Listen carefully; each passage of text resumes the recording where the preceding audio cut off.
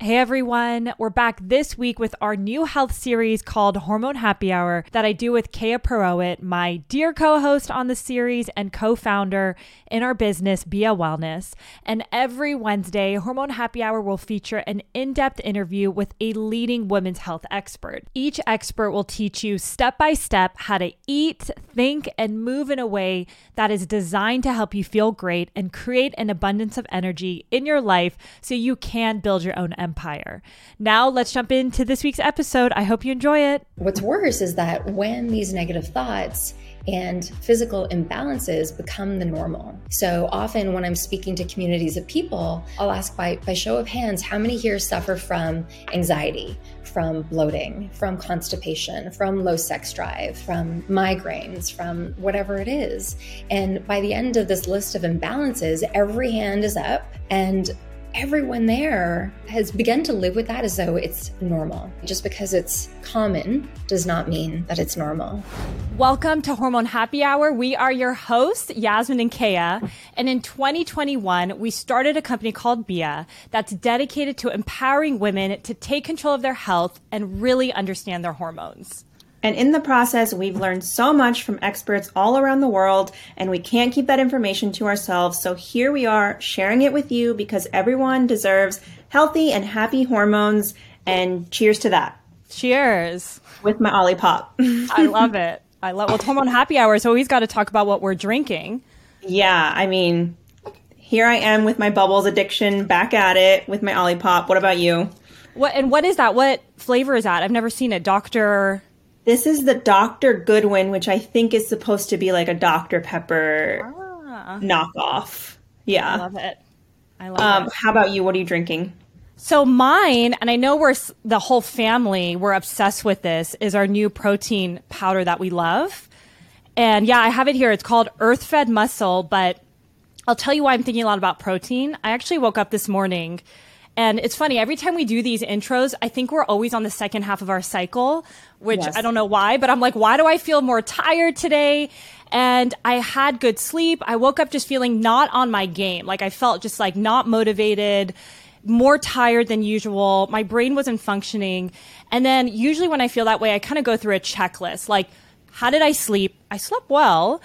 Have I eaten anything? Have I drank anything, any water? And like, have I gone sunlight? So I was going through those. I'm like, you know what? I'm not hungry, but let me eat something. Like I'm desperate to feel good because my brain wasn't firing. And this sounds so simple, but it really shocks me all the time. I'm like, I really want to bring it up.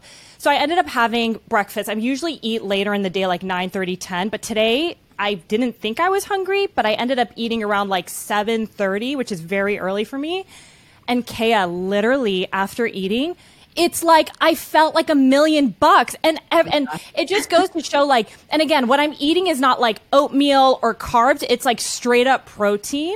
Yeah. I feel like my body does really well with that, but it's so basic that like, I swear by it. And I know all these women that we interview talk about protein. So anyways, a long-winded way of what I'm drinking right now is a protein shake because I'm still feeling like energy is better, but you know, protein is kind of like my magic, I don't know what the right word is, like just it always kind of helps me get that pep in my step when I'm not feeling 100%. Oh my gosh. Well, I love that list. We should do some content around the list. So it's, did I get enough sleep? Yeah. What was the next one? Like, did I eat? Like, did I eat? Yeah, because sometimes I forget, you know, sometimes we're busy and whatnot. And another one is like, did I drink enough water? Because sometimes I'll have coffee and I'll feel off. And it's like, oh, I maybe didn't drink enough water with it. And then the other one is, have I seen sun? Like, have I been outside? Yes. So sleep, did I eat? Did I drink enough water? And have I been outside? Yes. I think just those 4 things alone, like if you feel bad right now, go through those 4 things. I mean, you can't take back last night's sleep, but you can focus on tonight's sleep instead. But those other things, did I drink enough water? Did I eat something, especially with protein? Mm-hmm. And did I get outside can be super game changing. It really is. Yeah, I just sat outside in the sun. I was looking away. If anybody saw me, they think I'm crazy. But I'm like, I need to do all these steps because I know historically it's helped me, and it really does. And you just kind of get out of that funk so much faster. So I just wanted to share that in case it helps anybody listening.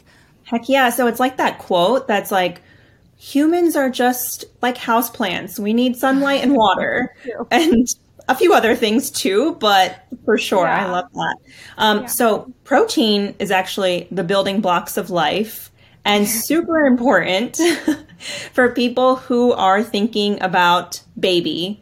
And so Yasmin, my brother, your husband today posted a story about you guys taking a prenatal called WeNatal, which is a prenatal for men and women. And he's been very vocal just about this journey that you guys might go on pretty soon of having a baby in the next year or so. And so I haven't gotten a chance to really check in with you. It's a huge thing. I recently went through it myself. And so we talk a lot about just what I've been going through. But how are you feeling gearing up for the fact that there might be a new addition to your family in the next year or so? Yeah. Well, I'm just laughing because Drew's story is hilarious. I wish we can like play it in this podcast, but like maybe we'll try to edit it in or something. Yeah. Like he is just, he's talking about like WeNatal, which is our friend's company. It's basically a prenatal that both men and women take because men are 50%, right, of the fertility equation. Yes. And sometimes, from my perspective, even us being in the world of wellness, it's like, why is there all this pressure on women and we're not talking enough about like the men's side of things? So I'm glad he's talking about that. But yeah, it's interesting. It's funny. It's like we've talked about family planning and then as we're kind of gearing up for it, people laugh. They're like, what does that even mean? And I think like, it's just, we're being thoughtful about, we're doing all these wellness practices. I've kind of shifted my entire life the past 4 years after I kind of left the crazy corporate world. So I've kind of been on my journey, but I think, and I'm curious to get your thoughts, Kaya, like as you're really thinking about bringing like life into this world, just things get even more serious about like wanting to take care of yourself. Mm-hmm. And I have a lot of thoughts here, so I'm just kind of piecing through it all. But yeah, well, that's an interesting point because one of my really close friends said, there's nothing like getting ready for pregnancy to actually make you take care of yourself. Yeah. Like sometimes that is the kick that people need. And even myself thinking about number 2 in the next couple of years, I'm like, if it's just about me, I'll put it on the back burner. But if it's about growing an actual life inside of you, it's okay, time to get serious because you want to create and cultivate the best environment for that little baby that's relying on you. Totally. And the wild thing is, and I just came back from, I've been doing acupuncture as well, like just in terms of preconception, but I really wish I was doing this even before just because it's so calming. And it's a nice kind of break in the day if you could do something like that. But I've just been talking a lot about with my acupuncturist, like, we've done all my labs, like what are your AMH levels, just to kind of understand your hormones. And I just feel so lucky that I've been thinking about this even before kind of preconception. Of course, now I'm kind of dialing up a little bit, but it breaks my heart that there's so many women and a lot of friends that I speak to who, are just beginning to go on their wellness journey, are just beginning to get their labs and it's just not as optimal as they want. And it just kind of goes back to what I think we're both passionate about is like, how do we educate women to take control of their hormones? Because I actually think it's great to be thinking about this during preconception, but it's so powerful if you can think about it years even before that, because the pressure is a little bit different. So, they call it trimester 0, which is before you actually get pregnant, could potentially, and I think is more important than when you're actually pregnant in terms of setting up your body, making sure your nutrients are jacked up. And the heartbreaking thing, as you mentioned, is that women are not told, hey, start to take care of yourself before you even think about getting pregnant, because what usually ends up happening is that they're having trouble with conception, or they've been trying and no labs have been run. And then all of a sudden, 6 months later, their doctor is like, oh, something is up. When that whole entire time, they could have been working on their bodies. Now, listen, that's not always the case. Sometimes there's situations where it's not going to happen and other interventions need to happen. But there's no one that will regret truly taking care of themselves before they try to get pregnant, for sure. So it's such an important conversation. Yeah. And, sometimes we forget how far we've come. Like even with my acupuncturist, we're talking about preconception And I'm just so busy with work and everything that I feel like, I don't know, like, what does this mean, even preconception? Like, what else should I be doing? Like, I'm not reading any books, and, I'm not really diving deep into fertility. And she's like, Yasmin, the fact that you're even thinking about stress and sleep, like all the stuff that we talk about in all these interviews, she's like, that is huge. So I feel so blessed that I've been kind of exposed to all these wellness protocols that we're talking about, even in episodes like this, because it just feels very empowering to be in a position where you're like, okay, like I know what to do. I'm educated. I know what nutrients to take. Like what you were saying, that's such an easy thing to kind of supplement as well. And also like, seed cycling for me back in the day, I had horrible periods, horrible. And that's essentially a red flag. And I wasn't trying to get pregnant years ago, but I've kind of managed that through seed cycling and through all the other stuff like stress management. Sleep was huge for me. So yeah, it just gets me thinking a lot about like, how do we amplify this message just to give women that knowledge that there's so much you can do even before you have a partner, even before you think about preconception, because it only benefits you in addition to your future family. Absolutely. And so not to make any claims, but we have worked with a lot of women who have used seed cycling during their fertility journey. And it's been a super important part. And one of my favorite things that I get to tell people when they say, like, what's the best thing about BIA? And I say, when people tell me I got pregnant, I was doing BIA and I was having so much trouble getting pregnant and I got pregnant. Now, that's not to say that BIA is the cause, but when it can be a small part of their journey is truly the most heartwarming thing for me. So kind of talking about this subject, and that brings us to today's episode. Having a baby girl has been really interesting for me because one of the things that I have been thinking a lot about lately is what we as women say to ourselves about ourselves and our bodies. And that is a huge part of our episode with Mona Sharma today, is having reverence for our bodies, having gratitude for our bodies. And I don't know about you, Yasmin, but when I grew up in the 90s and 2000s, a lot of women were saying a lot of really nasty stuff to themselves about their bodies, about their weight, about the way they looked. And I think that is getting better in some respects, but with social media and comparison, it's also not getting better. And so something that I think a lot about with my daughter is, how do I encourage her to love her body and have gratitude for her body? And that's something that we talk about in today's episode, which was kind of emotional, I feel, for both of us. I mean, we weren't sobbing outright, but it was pretty emotional. And I think afterwards, all three of us even carried the weight of the conversation with us in a very positive way. Wow. I mean, even as you're talking about it, Kale, like I'm getting like teary-eyed. It is very emotional, just like how you're thinking about your daughter and just kind of walking through that. But I'm really excited to share this episode. And Mona Sharma is a dear friend of ours. She's a dynamic leader, an entrepreneur in the world of health and wellness, and she works with high-profile clients worldwide.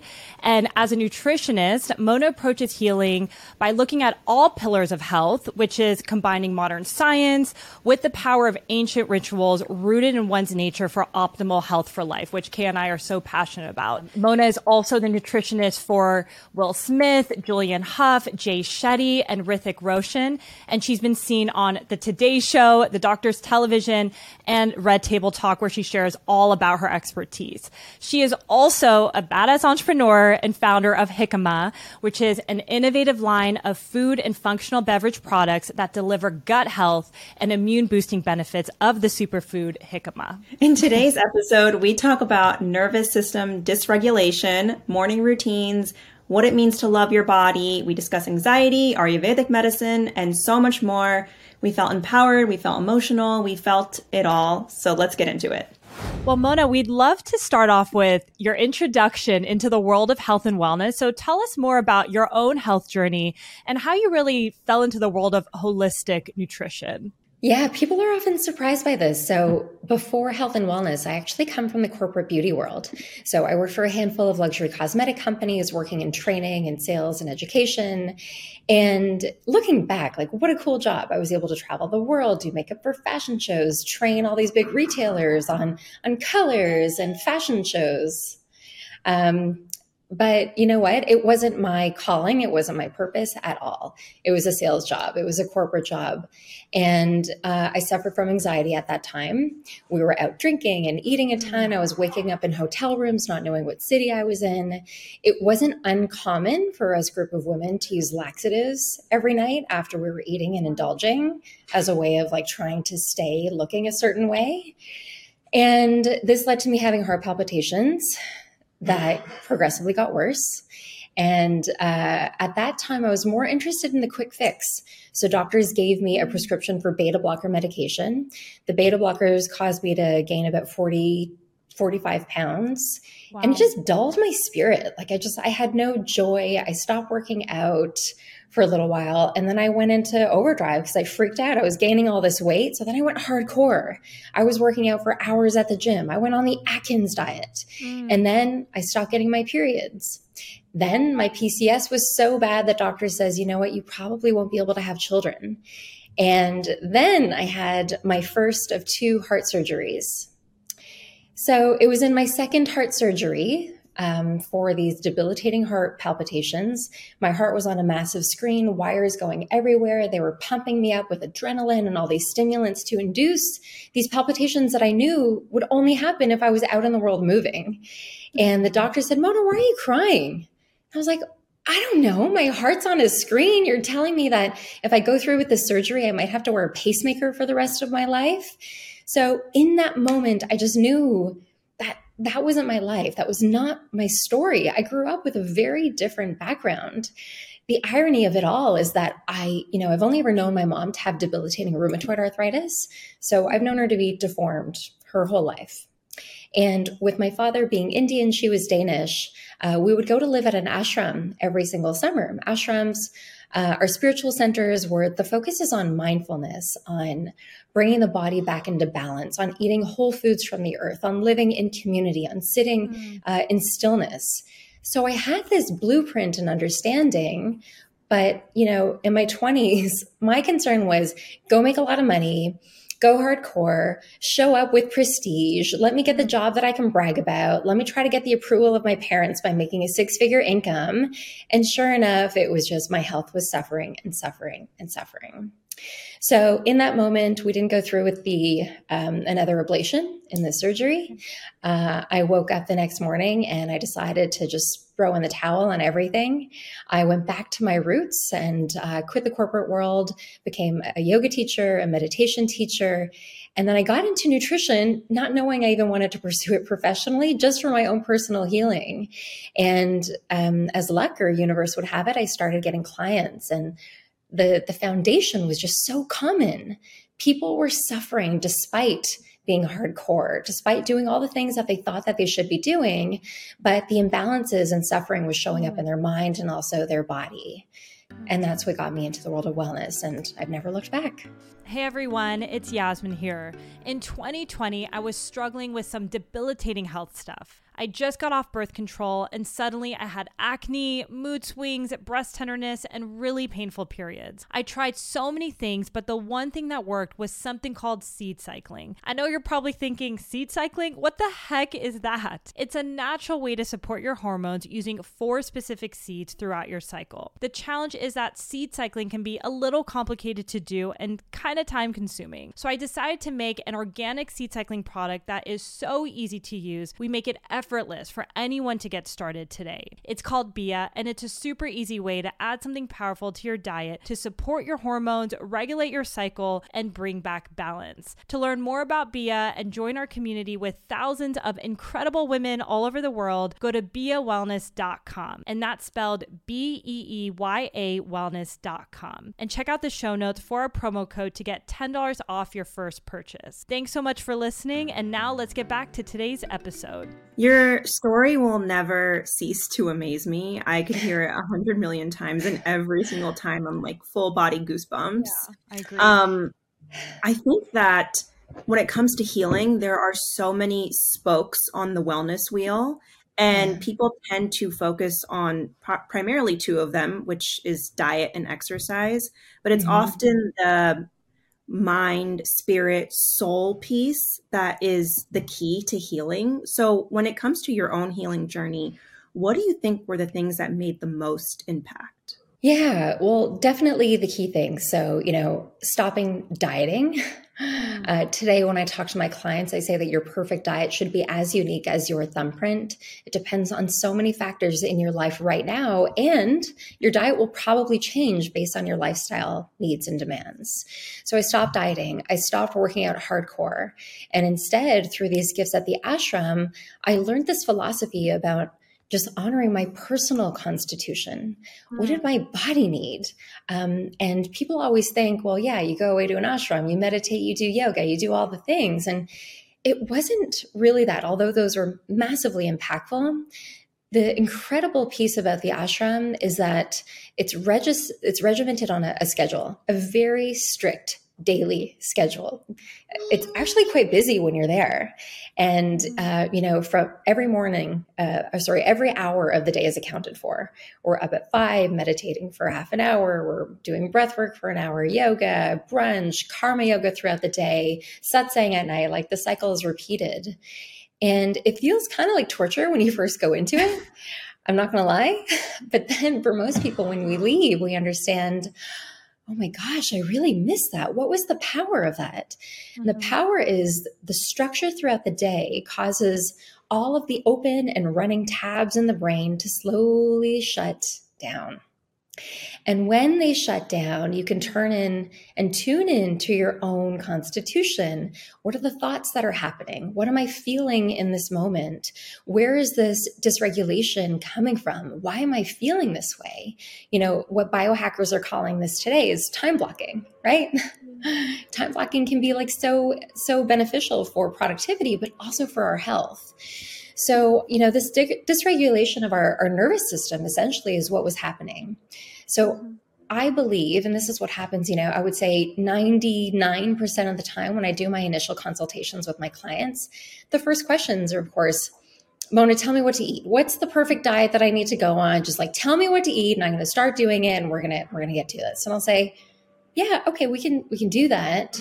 But I promise you, most diets will probably work for you temporarily until they don't, right?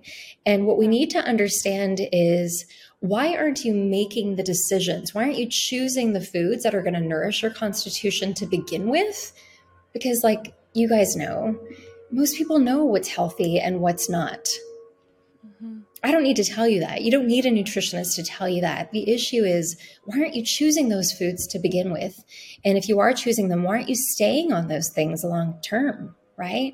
Mm-hmm. So I would say that this act of stillness, of being focused in the moment, really opens us up to healthy living, to healthy thoughts, to synchronicity, to intuition, to insight, to motivation. And this is the path of personal growth, right? Absolutely. And, one thing that just stands out, and it might be from my own personal journey, is just you talking about the importance of really understanding your personal constitution. And I think there's a lot of women who might be listening to this podcast, including myself, who had a very similar corporate kind of career. And I think kind of going in that training, you get disconnected from your body, which, you've talked about your own experience. So working with the clients that you now see, you've mentioned a few points of how we can really tailor into what our body needs and our personal constitution. But any recommendations you have on how we can get better at really listening to our body? Because I think that's just such a big gap that so many people don't really have that connection to. I think first and foremost, we need to understand the integration that has to happen with healing, right? This is mind, this is body, and this is spirit. And modern day medicine is like now catching on to it, right? This is something that's been known in Ayurveda for thousands of years, right? Ayurveda is one of the oldest holistic whole body healing systems.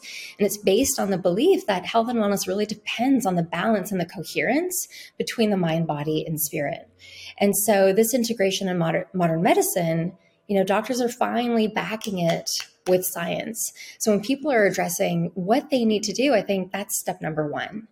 Step number two would be to ask yourself, what am I doing to nourish my body today?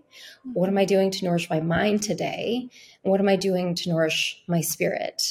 And this sounds easy. This is, I can give you this protocol. Most people will say, yeah, that sounds great, but then where do I start? And again, I would say that this has to go back to your schedule. You need to schedule these practices into your calendar. You have to make them non-negotiable, because what is the number one emotion that people say? They're busy, right? It's not even an emotion. People will just say that they're so busy. As mothers, we're so busy. We'll always put our kids first before our family. Life will always get busy, if not busier, right? But I think that if we were to take care of the foundation first, if we really want to see impact and make positive change, we'll go out into the world feeling our best. What happens when we feel our best? We make better choices. What happens when we make better choices around our food and our lifestyle? We can show up with more purpose. When we show up with more purpose, we're able to be there for the people that matter the most. What happens then? We feel more empowered to stay the path. So it's like this cyclical effect that happens simply by putting ourselves in the number one priority position on our list. Yeah, I love that. And I think for anybody who's listening to this who doesn't know what Ayurveda is or Ayurvedic medicine, could you give us a brief overview? Yeah, so basically, it's 3,000 years ago, it comes from India, and it really deals with the same message: honor your constitution. But how can we use the gifts that are provided to us from nature to heal the body? So it recognizes that each of us here are different. The foods that would benefit us are going to be a little bit different. It recognizes that when we are disconnected from nature, our own internal human nature will also be impacted or affected, right? And look, most of us live in these concrete cities, right? We don't have access to nature anymore. And so in creating a protocol, an Ayurvedic specialist will, of course, they'll look at foods, but they'll primarily look at what specific foods from the earth that are high vibrational foods with phytochemicals and nutrients and vitamins and minerals that are going to honor you. They'll look at healing herbs, right? We talk about this a lot. The herbs that come with nature are nature's medicine, literally, right?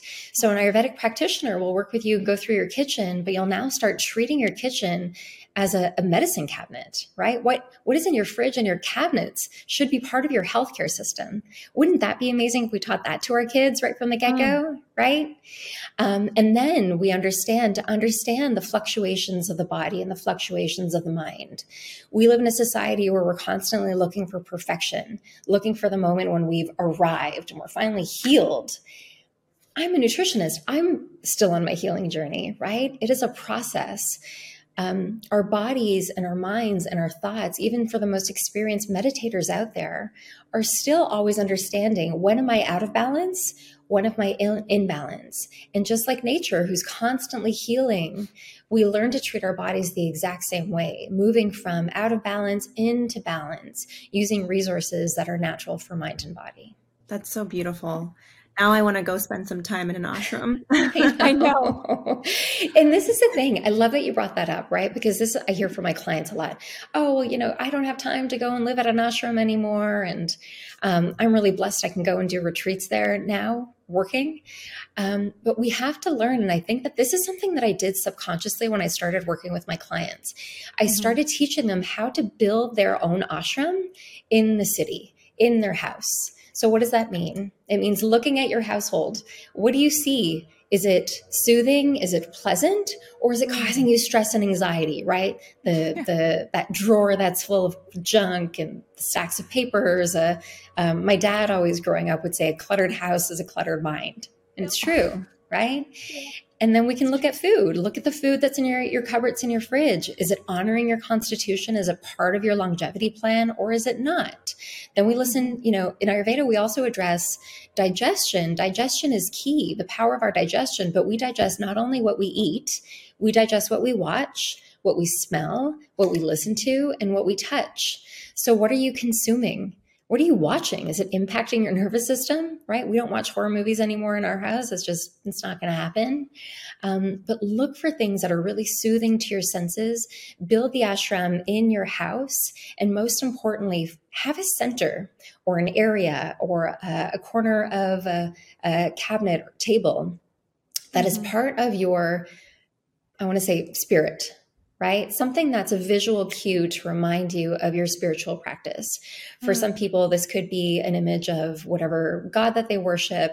It could be an altar that's devoted to their family. It could be a picture of them at their happiest, most healthy moment when their hands are up in the air, but a visual cue that's constantly anchoring them in who they want to be. And this is how you can create your ashram at home. Oh, that's so special. And it makes me feel so validated because I went to film school, so I studied movies, we made movies, that was everything. And now I tell my friends, if it is upsetting in any way, or if it brings me out of the state that I'm in, I don't want to watch it. And they'll like roll their eyes at me and they'll tell me like, oh, you're being sensitive. And I'm like, no, I need to protect myself. I'm not going to watch something scary. I'm not going to watch something that's going to seep into my subconscious. Like, forget about it. Yeah. Yeah, I love that. And it ties into healing also, right? There's that incredible book, The Body Keeps Score. The body keeps score in memories. Like, this data system in our head is recording everything. And so why have unnecessary thoughts that were imprinted on you, right? And the same thing with healing. A lot of my clients, when we're trying to address why they're not prioritizing themselves, often it's because of this blueprint where they haven't resolved these past emotions or experiences that caused anxiety to their nervous system. So it's kind of like a memory response within our bodies. Most people don't even address this when it's happening just out in the real world. So whenever we feel something that's similar to that past emotion, our body can re-experience those emotions all over again as though they're happening in real time. And this is why we're seeing, imbalances in our blood labs. This is why we're seeing higher levels of cortisol. This is why people, they don't understand, like, gosh, I'm doing all of the right things, but I'm not feeling my best. Where does it come from? Right. And so today I'm really into somatic therapy and helping my clients process these emotions. So I want to stop right there because this is just something I'm just beginning to learn about and being in the world of wellness. And I want to actually dumb it down a little bit. Can you talk more about what does it even mean to have a nervous system dysregulation? And then I'd love to then go into the somatic work because it's been game changing for me. So this is really exciting. Yeah. So Ayurveda's also addressed this for a long time. Our nervous system is basically the body's energetic or electrical wiring, right? It communicates messages to different parts of the body. And when there's dysregulation in this communication system, right, especially when we're feeling anxious or stressed, it makes us feel uncomfortable. It makes us feel like we're on edge. We can feel agitation, anxious, or often we hear communicated in the media as fight, flight, or freeze, right? And today, living in this really busy world, a lot of people, we've become accustomed to living in fight or flight. This is nervous system dysregulation, right? On top of those unresolved emotions and physical experiences that our body's holding on to, some people don't know it, but like when you go down this journey of doing the work and the personal growth, you might have feelings of sadness or anxiety or depression or issues with your sleep or poor memory, poor concentration and irritability, or even moments of rage. On my intake forms, I ask my clients if they feel rage and they'll say, well, I just don't know where it comes from. So this is that dysregulation that we need to address. When we're eating and living these healthy rituals, it seems like things should always be resolved. But when the emotion kicks in, all of a sudden, there's this feeling of lack of self-worth. And if that's your blueprint, of course, making the healthier options is going to be harder. Of course, you're going to feel like you're always too busy to meditate. Of course, you're not going to prioritize self-care because you're living in a lack of self-worth to begin with, right? So there's such a deeper picture that has to happen in order for any healthy living protocol to take place, I think, in the nervous system, before everything else can kind of readjust and the body can heal itself.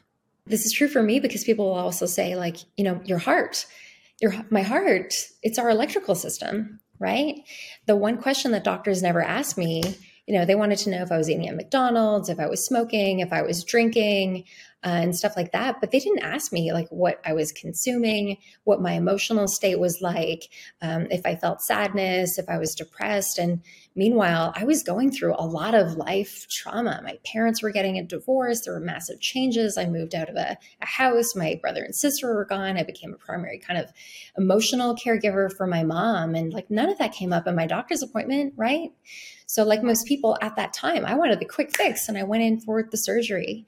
But I know looking back that there was a better way, but who knows, maybe this is my karma and why I do the work that I do today.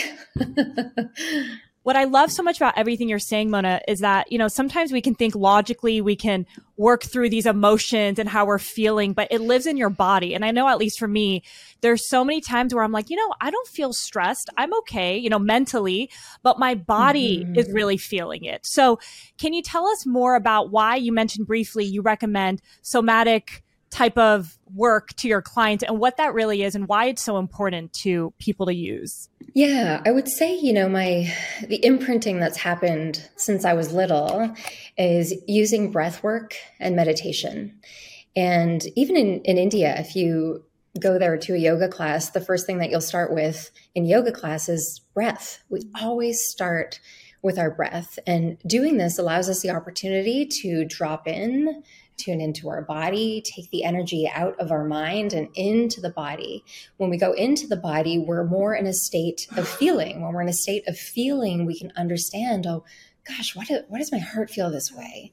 Why that pain in my knee? Gosh, how long has that been there, right? So breathing techniques are tools for major transformation and for healing.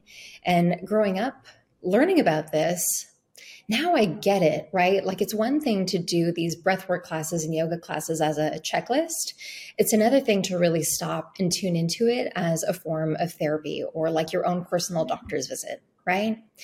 And, being such an advocate for mindfulness first as a priority for healing,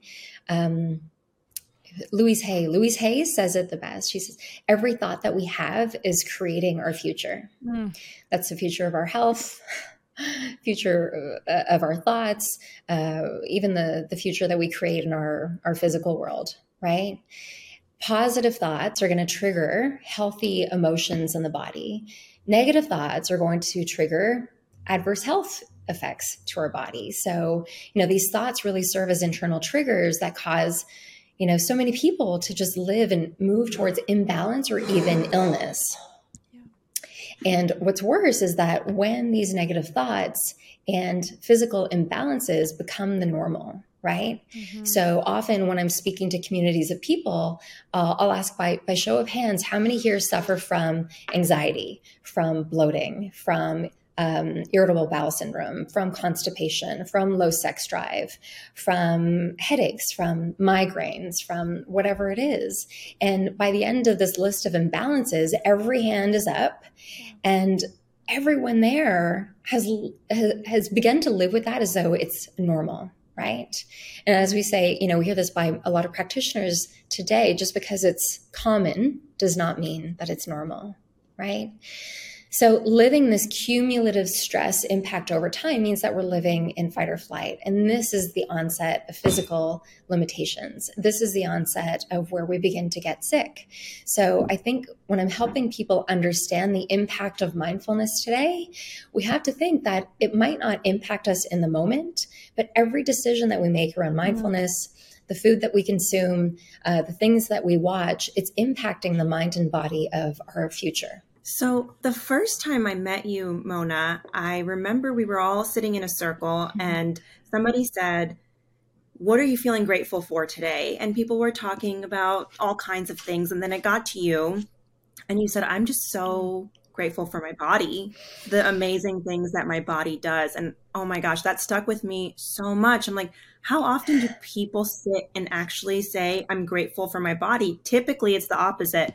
This isn't working. This is too flabby. This is, this needs to be changed. Yeah. And that was a really life-changing moment for me. I don't know if you know that, but I just thought like, wow, you should start every single day just feeling so much gratitude for all the amazing things that your body does. And I would love for you to talk about why this is important. It kind of goes into what you were just saying just now.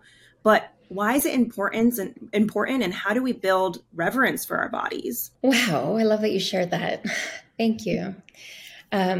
Yeah, health has really been at the forefront for me since I was a little girl because of my mom. We had depression in our family, we had suicide in our family, and the motto in our house growing up was eat it, it's good for you. And my dad would often talk about your bodies being your vessel, right? Optimize your vessel and you optimize your life. Like, gosh, how lucky was I? I took this for granted growing up, but now looking back, it's just such a gift to have this imprinting. So what if we were taught that our bodies were to be cherished? We get one vessel in this lifetime, and most of us don't even understand how it works, right? I'm sure you guys are amazed how often women don't even understand how their cycle works, right? How their hormones work, right? And it's such a big part of us. So building reverence really means that our bodies should be given the highest priority and more care than anything else. And like I said before, this is really tough as parents. It's tough because we live in a society that values grinding and working harder and material things over self-love, over health. We value those things over feeling peace every day, right? But just imagine, what would it feel like to wake up every day and just prioritize yourself for 30 minutes so that you could go out to the world as your most vibrant self, taking away the stress and anxiety, but instead instilling a sense of peace. What would your impact be, right? You would show up probably for your highest purpose. You'd be able to show up for the ones that you love, for your profession. You could be more open and receptive to the beauty that this world has to offer, instead of where the normal has become, which is living in this struggle, right? We have to stop normalizing not feeling our best in order for things to change. So one of the first practices that I work with my clients on is in the morning when you wake up, before you even open your eyes, take one hand over your heart, another hand over your belly, and simply tune in. Like, my God, thank you for beating for me. Thank you for doing all of your regenerative work overnight while I've been sleeping. Thank you for, allowing me to show up in this beautiful day ahead and the gift of the life that I have when so many people in this world are struggling. And when we enter that gratitude for the body, science is now showing it's not woo-woo anymore. The body receives it, right? It's like lifting our vibration. And I help my clients shift their vibration from stress, anxiety, worry, tension, fear into feeling peace, happiness, joy, and love. And this is ultimately where I believe our birthright should be. But we're up against all odds, right? So this is why these conversations are so meaningful, and paying it forward is meaningful. Yeah. And when you ask somebody how they're doing, and they say, oh, I'm good, I'm fine. Oh, well, tell me more. Like, what's going on in your life? Give me some more so maybe I can hold space for you, right? I think we need that so much now than ever before. Yeah. It's almost like an act of rebellion when you love your body, yeah. right? It's so not the norm. Women are seen as being selfish for prioritizing their bodies. Yeah, it's crazy. Actually, all of this is reminding me a lot of Joe Dispenza, who I first heard about from you, I think, as well. And just that idea of that mental rehearsal, like sitting with ourselves and even saying like, I'm so thankful for my body. I'm so grateful. Look at all the amazing things that it can do. That is going to rewire everything. It's going to rewire our brain. It's going to activate our cells, and it's going to put us into that state of like, our body's going to give us more of that just blissfulness rather than, expressing illness or whatever it is. So I love that. Absolutely. Couldn't agree more. And I love, Mona, what you also mentioned, and this resonates a lot with me. I recently just started taking like 20, 30 minutes in the morning just to be with myself before hopping on the phone, before kind of starting my day. And I think what you mentioned about sitting there and remembering your highest purpose, that I'm so surprised with, because it kind of reminds me of, why am I here and what am I doing? And it kind of sets the tone for the day. And it's actually been very powerful for me because I'm now remembering what I'm here for. And I'm kind of going into my day honoring that a little bit more, versus my normal system is go, go, go, do, work. And that makes you feel productive, but not always hitting the highest purpose of what you want to bring into the world. So I'm just sharing that because it actually has been really impactful. And I've only been doing this for like the past 2 weeks. So I love that, because what you're saying is you're taking a moment to stop and you're listening to who's calling the shots, right? Is it your mind and your ego that's calling the shots based on the imprinting that you've had as a kid to go out there? Or is it your physical body, your emotion, and your true sense of self, right? Your true self that's calling the shots. And from my lineage of yoga, the two questions that we always ask when we sit in meditation, the first one is, who am I? Who am I? Not what I'm thinking. Who am I? And the second one is, what do I want? Right? What do I really want in this lifetime? So that not another day, not another week, not another month or year goes by. What do I really want? And am I going to go and create that out in the world today? That's beautiful. You had such an incredible upbringing, Mona. I'm like, can we do this for all our kids in the future? Like, it's phenomenal. Wow. Thank you. Yeah. And it's wild, my dad, I feel like I've come full circle with him. I think he said he was finally proud of me when I became a yoga teacher. Interesting. Wow. Not anything else, but yeah, my dad was like Deepak Chopra, who became an engineer instead. Which is so funny, because usually with Indian parents, it's like, I'm proud of you when you become a doctor or a lawyer or an engineer, but a yoga teacher, that's amazing. Trust me, I know. I think that's why I was chasing the 6 figures first. Yeah, so I wanted to kind of maybe get into your own story. You mentioned that you stopped having your period for a while when you were going through all of the different things you were going through when you were in corporate America and working in the makeup industry and running around. So can you tell us a little bit about your own experiences with hormonal dysregulation, and how did that show up for you? And, how did you bring back balance then? Oh, yeah, definitely. So I started having a regular cycle when I was 39 years old. Wow. Wild. So growing up, my cycle would probably come every 3 months and was often just very irregular. Doctors would brush it off as being normal. I was put on birth control. God, it just made me feel terrible. When I came off birth control, my gosh, it felt like suffering. But yeah, I remember going and finding out that I had PCOS, and eventually it got worse and it was getting worse. And although I felt like I was doing all the right things, like I was supplementing at this time. I was exercising a lot.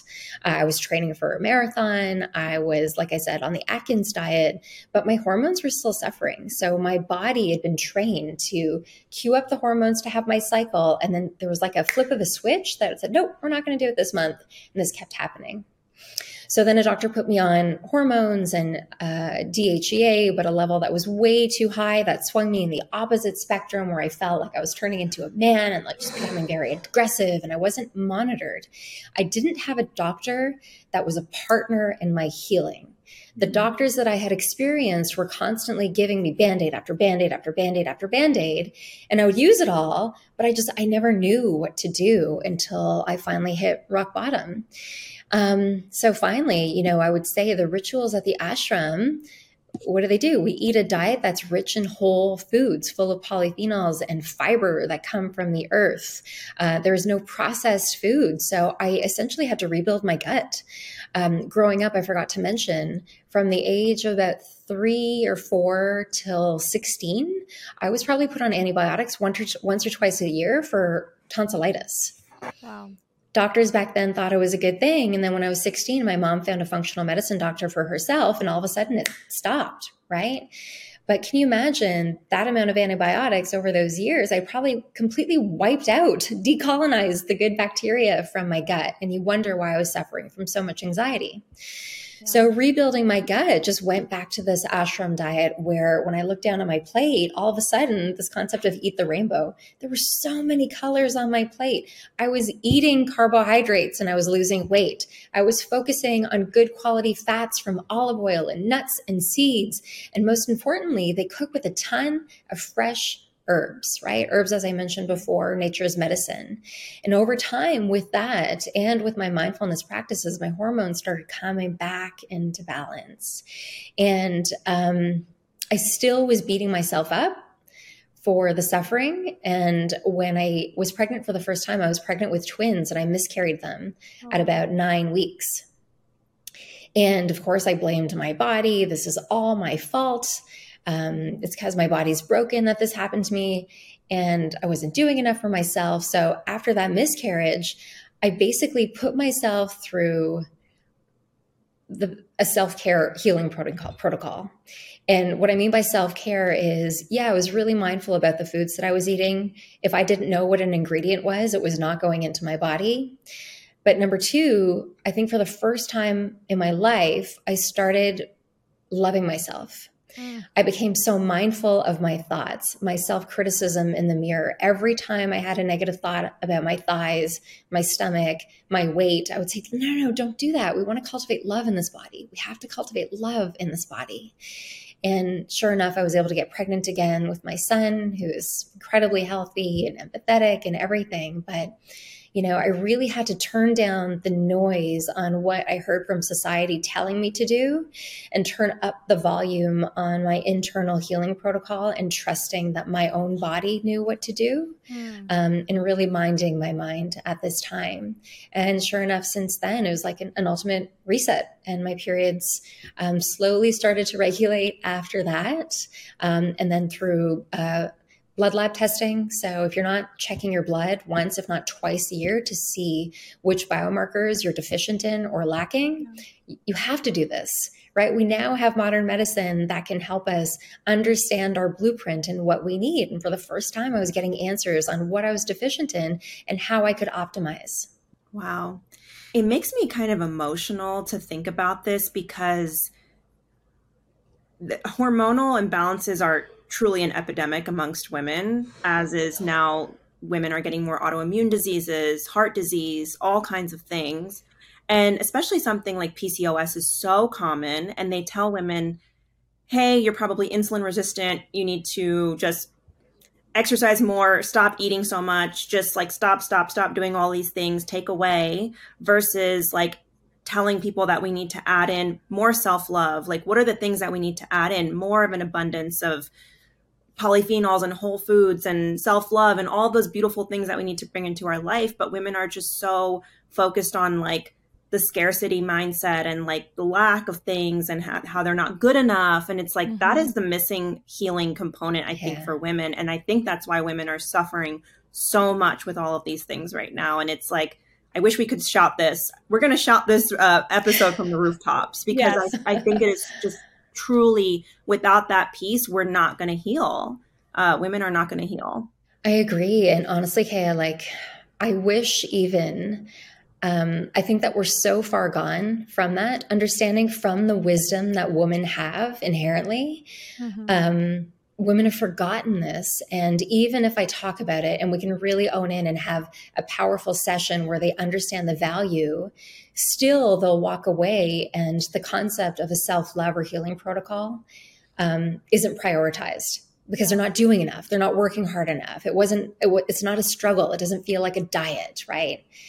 And so the first thing that I do, even though this is the foundation, is my clients have to understand why. So in a perfect world, from all of my clients in our first session, I will get a FOOD blood lab panel. I'll get a Dutch test, and I'll also get them on something like a levels blood glucose monitor as well, so that I can understand their metabolic health. And then when I come to them with these findings and say, okay, here's what your constitution is telling me, the facts, right? Here are the facts that we need to fix. And here's how we're going to do that. Then they'll understand. Then I can say, well, look, your glucose, for example, is spiking when you have a bad day and you go and binge eat on the coffee and the crackers and the muffin. Let's understand when that binge eating happens, there's a lack of self-love that's happening right there. So we need to not only rewire the foods, we need to rewire the baseline thought that is happening at that time. So when they can kind of put the two worlds together, then it's kind of like convincing their subconscious that, okay, this makes sense now. Yeah, I'll give it a go. I love that. That's really powerful. And I love, Kaya, what you said even earlier is like, it's kind of an act of rebellion. And it's true. And even from my own journey, and when you were talking, Mona, it just made me realize like skipping meals was something I would do more because I would always prioritize work. And I realized that is impacting my overall health, my hormones, my nervous system. And when I realized that once I love myself, take care of myself, I will only show up as a better person in business. Like that was my why. It's like, I'm still productive, but we're going down a different path. And it's like, we all have to be rebellious to do this path because not everybody talks about it. So I'm just so glad we're having this conversation, and hopefully we can continue to highlight that you can still live a big life and be productive with starting with self-love and really honoring who you are and how you want to show up, because it's so crucial and not enough people talk about it. So, yeah, and then to piggyback off of that, Yasmin, not only will you show up better in business, but in motherhood, you'll show up better for your kids, because Absolutely. the days that I don't do all of that stuff, I can see how I'm a little more short fused, or I don't put in the time to play with my daughter, or I don't really show up and be present to her. And so it's like, do I want to be that kind of mom where I'm not showing up 100% for her? Or do I want to be the one who feels so like my cup is so full that I can give to others? And it's like, that is just applies to everything: business, motherhood, your friendships, your relationship, like the whole gamut. Yeah. And people can feel energy, right? Like our kids can feel, when we're not being dancing and playful with them and stuff like that, they can feel the energy that's behind it. Our partners can feel the energy behind it. When we're out in the world public speaking, there's an energy that's behind it that people are really in tune with. So like when you optimize that energy first, like the trickle effect is just a game changer, but it's also probably the hardest work that you're ever going to do in this lifetime, is learning how to manage your energy and optimize your energy. Speaking of the whole motherhood component, I think you work with a lot of moms. So I want to know, and selfishly, even just for me, how can we apply that ashram wisdom, the scheduling blocks of time, the showing up for our kids, the showing up for our businesses? I know you're doing it. So what are your tips and tricks for all the moms who are listening? Yeah. Okay. So I'm not another practitioner speaking at you, telling you what to do and what I do. I would say my first ask of all women, all parents, all people, go and talk to somebody first. Find a therapist, a holistic psychotherapist, or just someone that can help you clear out the closet, right? That can help you just address whatever these emotions are, that can help you understand how often your energy is off and help you notice where the patterns are coming from, who can even help you understand how, your limiting beliefs and the way that you show up in this world could possibly go back to when you were a kid. You know what? No more Band-Aids, okay? Because you can treat your wellness protocols like a checklist, but they're never going to work until you resolve the underlying issues. And this is something that my husband and I have really just been really adamant about in the past 2 years. And we see its effect on our marriage, on our parenting, and in our work. While you're doing that, then I want you to go out and I want you to find a wellness ritual that evokes emotion within. Okay. Don't do yoga because I'm telling you to do it. Do yoga because it makes you feel a sense of peace, because it evokes an emotional response or release from your body. Maybe it's dance because dance makes you feel a sense of happiness. Maybe it's art classes because they're going to evoke creativity and awakening of another area of your brain, right? Maybe it's massage or lymphatic massage because you prefer something that is going to help you feel a sense of release that way. But even then, and this is where we can probably work together, finding practitioners who are trained like our ancestors to hold space. I don't know if you've ever experienced the difference of going for a massage where it's transactional, you're paying for a service, versus going for a massage where you genuinely feel like a caretaker is holding space for you, where you can let things out in that 60 or 90 minutes. It's magic, because that is ultimately self-care when you're being cared for and nourished in a really deep way. So make the ritual matter for you. Schedule it into your calendar as though it's going to be non-negotiable. Do it with your partner so that you have your non-negotiable and they have their non-negotiable, so that you can both show up together, because it's not just about one partner or the other. And then it becomes a big priority in your life. And then over time, with consistency, that's when you start to feel the shifts in the mind and the body and the spirit and your relationships and your work and then the world around you. So helpful, Mona. And, I'm just curious, I know we're kind of coming into our time, but I'm just curious, how I don't want to say what does the perfect day look like for you, because I know we all have the days that are good and the days that are bad, and it's not like we're all perfect, but I'm curious, like, how do you structure your day to day? Just for people, just to share more about Mona, like, she's a business owner. You are a content creator. You have 2 kids. You're a wife. You're a friend. You're just an amazing person, and you're doing it all. So I'm just curious how everything we've kind of talked about, how you incorporate that in your day to day. It's always different, but today I give myself grace when it doesn't look perfect. I'm still certified hardcore A-type. And what I know that I need for my wellness rituals, I need to master my mornings and I need to master my evenings. So for me, some people are going to be like gasping at this. I am at my best when I'm up at 4:45.